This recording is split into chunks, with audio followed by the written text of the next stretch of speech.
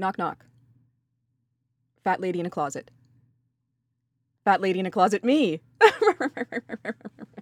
Oh, you know, people just can't get enough of me. And by enough, I mean there's always too much of me. Physically and just like verbally. Just far, far too much. I just want to let you know I am on a weight loss journey. I've had an epiphany and I want to be under 130 pounds and healthy one more time before whatever it is takes me the fuck out. And the best part of it is, I'm not going to fucking tell you about it because who cares? No one wants to hear about your diet and exercise routine in great detail. So I am not going to do it to you because I don't want to hear about it. Okay? Now, if you're on a exercise regime and you want to like post about it and get encouragement from, kind people, then please feel free and do that. Because sometimes it's a motivating factor to get some kind of acknowledgement from someone who isn't me. But I am not going to do that to you because the only thing to me worse than talking about your diet and exercise plan is listening to someone talk about their dreams because no one fucking cares. Your subconscious is your own black pit of shit. So you just enjoy that. But I am sitting here really, really sweaty right now. And I can't believe any of you came back after the last show where I consistently was talking about my cunt sister Janice, but somehow I called her not Janice 8 times. And then I used the word joy another 568 times. And then I gave a really bad review, like a favorable review of my new favorite movie, Portrait of a Lady on Fire, which I recommended to you all. And then Lisa, my wife, and Rainbow were going to watch it. And then they just never wrote me back about the fact that I'm going to guess, didn't like it and didn't want to hurt my feelings about it, which is okay, Rainbow and Lisa. This is just my passive-aggressive way of saying, you didn't like something I liked, and that's okay. Okay? Like, we are not the same people. Just because Rainbow and I love the same woman in very different ways does not mean we should share the same opinions, and that's okay. But if you want to listen to a really good show about my new favorite movie, Portrait of a Lady on Fire, you should listen to, let me cue it up here, Podcast of a Lady on Fire. These chicks, they use the word queer. I'm not sure I know what that means on account of how I'm 40, and I'm not sure. Maybe it's like an inclusive, like, umbrella word. I don't really know because I just stopped being racist like 5 minutes ago. And by racist, I mean mocking stereotypes. Not like actual hatred. I'm just trying to make you laugh in a kind of Archie Bunker, uncomfortable, isn't that a little bit crazy way, because it's just ridiculous. Having said that, though, I have East Indian neighbors on one side, and they never talk to me. But when Sarah's outside, like, she cannot get a moment's peace. She's out there gardening, doing whatever, and they're just chit-chatting away. I go outside, and it's Scowl City. So I'm not sure if they have any inkling as to the fact that we are together, or... And our kids look very, like, Malcolm looks very much like me because I gave birth to him. And Stella looks very much like Sarah because Sarah gave birth to her. We're basically walking around with our, like, salt and pepper kids because we are as well salt and pepper shakers. She's very blonde. I'm very ugly.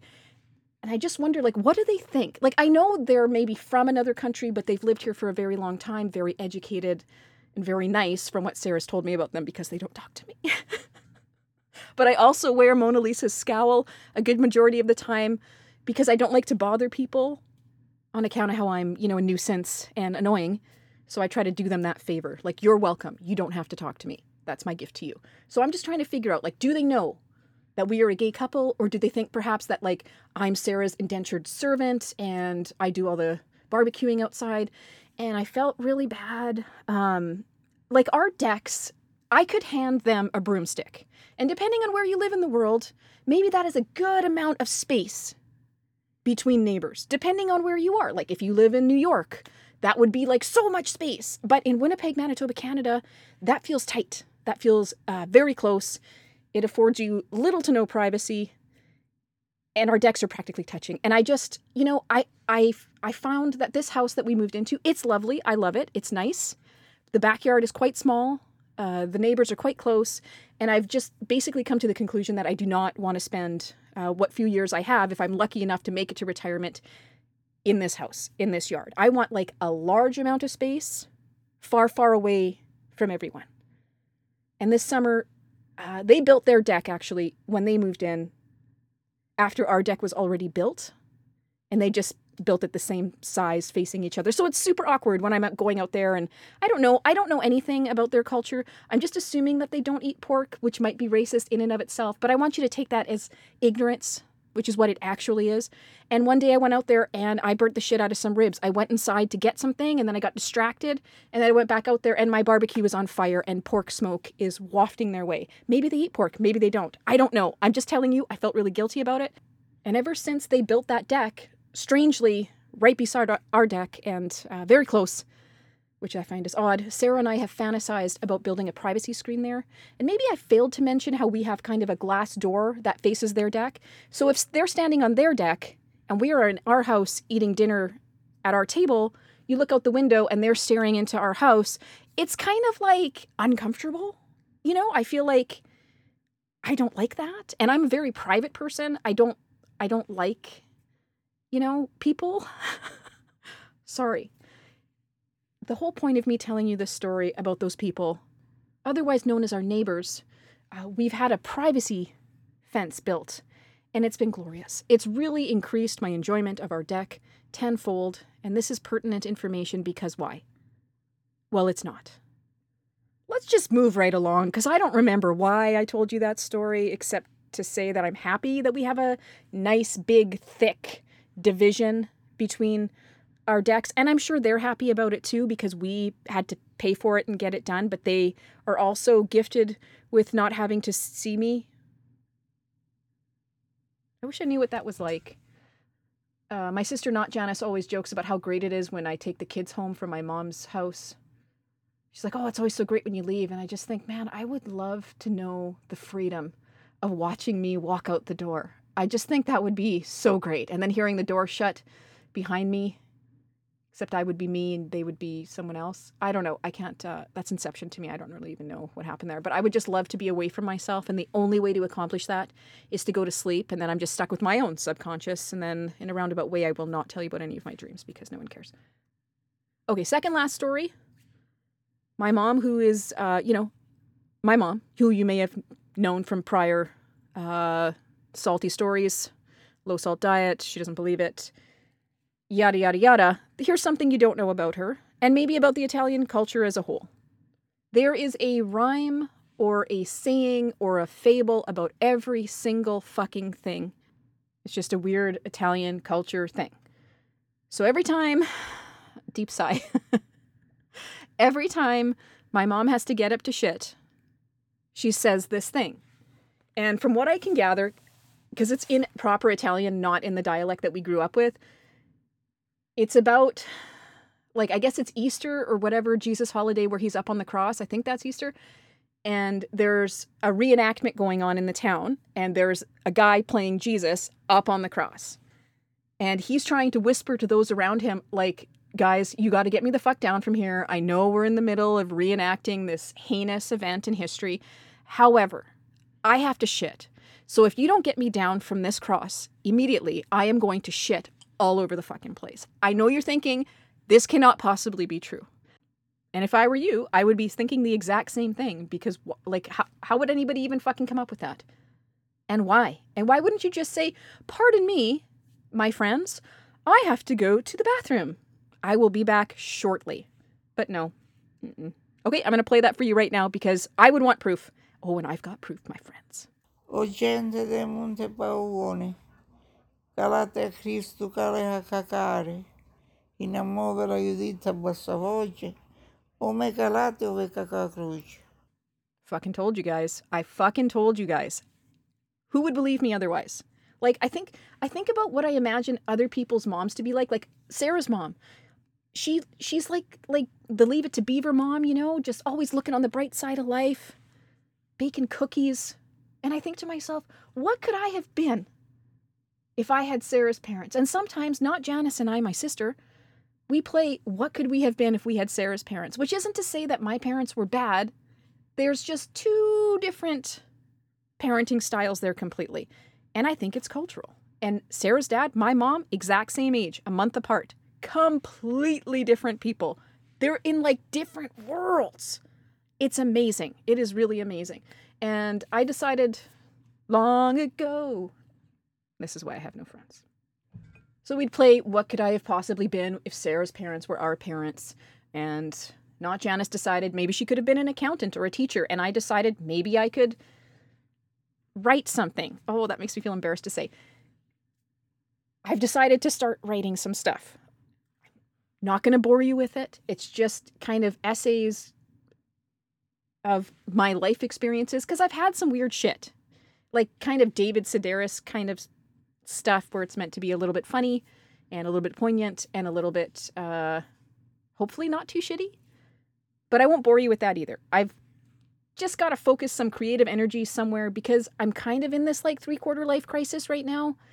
So why not expend that energy in a creative way where I can write things down? Because I used to be, when I was younger, pretty okay at writing. Like I went to an elementary school of like 300 plus kids and they chose me to go to this young authors thing where only one kid per school was going. And then I backed out of it because I was too scared to take the bus by myself because that's who I am as a person. I'm glad I didn't go to that because the girl they sent instead was my friend and they like made you go on a video, like they video recorded you and sent you home with a VHS tape. Like that would have killed me. I would have wanted to melt into the fucking ground. So I'm really glad I didn't go. And who cares about what anyone did in elementary anyway? But the point is, I used to like to write, so I'm going to just try. And if it comes out and it's complete shit, that's okay. It's just as long as I get something out onto a page that'll make me feel good about myself and like I've accomplished something. Even something small. You're never too old to try to do something. That's what I'm trying to tell myself. Like I'm not going to ever like learn the guitar or rollerblade, but maybe I could write something that's like concise and interesting and funny. Oh, that seems like a tall order. If I ever get brave enough, maybe I'll post it, but I highly, highly doubt that. I'm feeling really flushed and like embarrassed just even talking about it. So let's just move right along. If you're not a member of the Change of Address Facebook page, because why would you? I have a special announcement. My best good friend Sugar has been tricked into doing a podcast with me. I cannot tell you how excited I am to try this out. I don't know what that means exactly. I'm not a big fan of like cram a show into like a mold and try to force it into being something. So I think we're just gonna talk and just see what happens. She's so smart and so funny and so quick on her feet and very musical.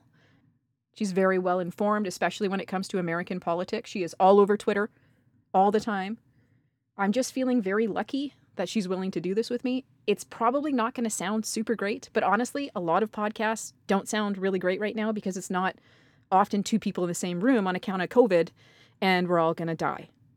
So I'll Skype her. Maybe occasionally she can come over at some point. It seems weird to mix houses and I don't think she's really into that. And I don't want to make her wear a mask in my tiny little closet with me. Although it would like stop the stench, especially right now. I smell like a dumpster fire. Having said that, so look for episodes in this feed that are called Spoonful of Sugar episode blah blah blah, because that's what we're going to call the show. I'm really looking forward to doing a show with another human being.